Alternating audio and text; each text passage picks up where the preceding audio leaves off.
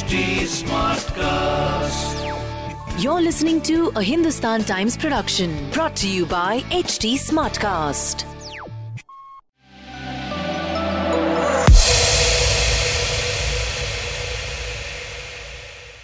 Captain Amrinder Singh, I wanted to ask you कि आज सुबह Finance Minister spoke with us here at the HT Summit and she said something very significant.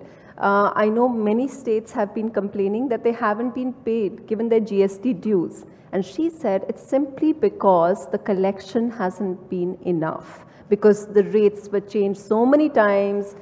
And she said, of course, she understands the problems that the states have raised, the complaints that they've raised. Yet, there isn't that much they can do about it. How would you? I don't think she understands the problems the states are having. Let me tell you this. We are facing it every day. Now, my colleague here has some revenue coming in from mining and other things. I have nothing. I have only excise duty, and I have a little bit of mining, which is sand, which is a couple of crores, and that is all the revenue. All the revenue sources we have passed on to GST.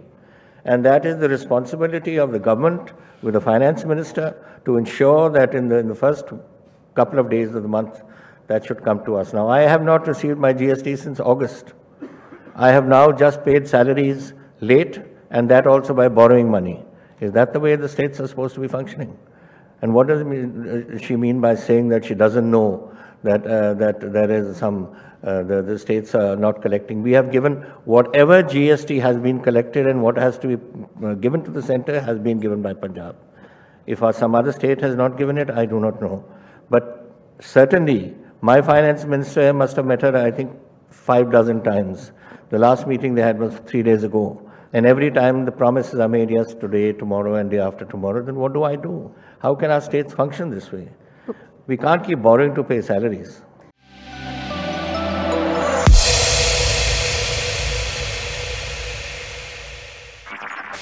This was a Hindustan Times production brought to you by HT Smartcast.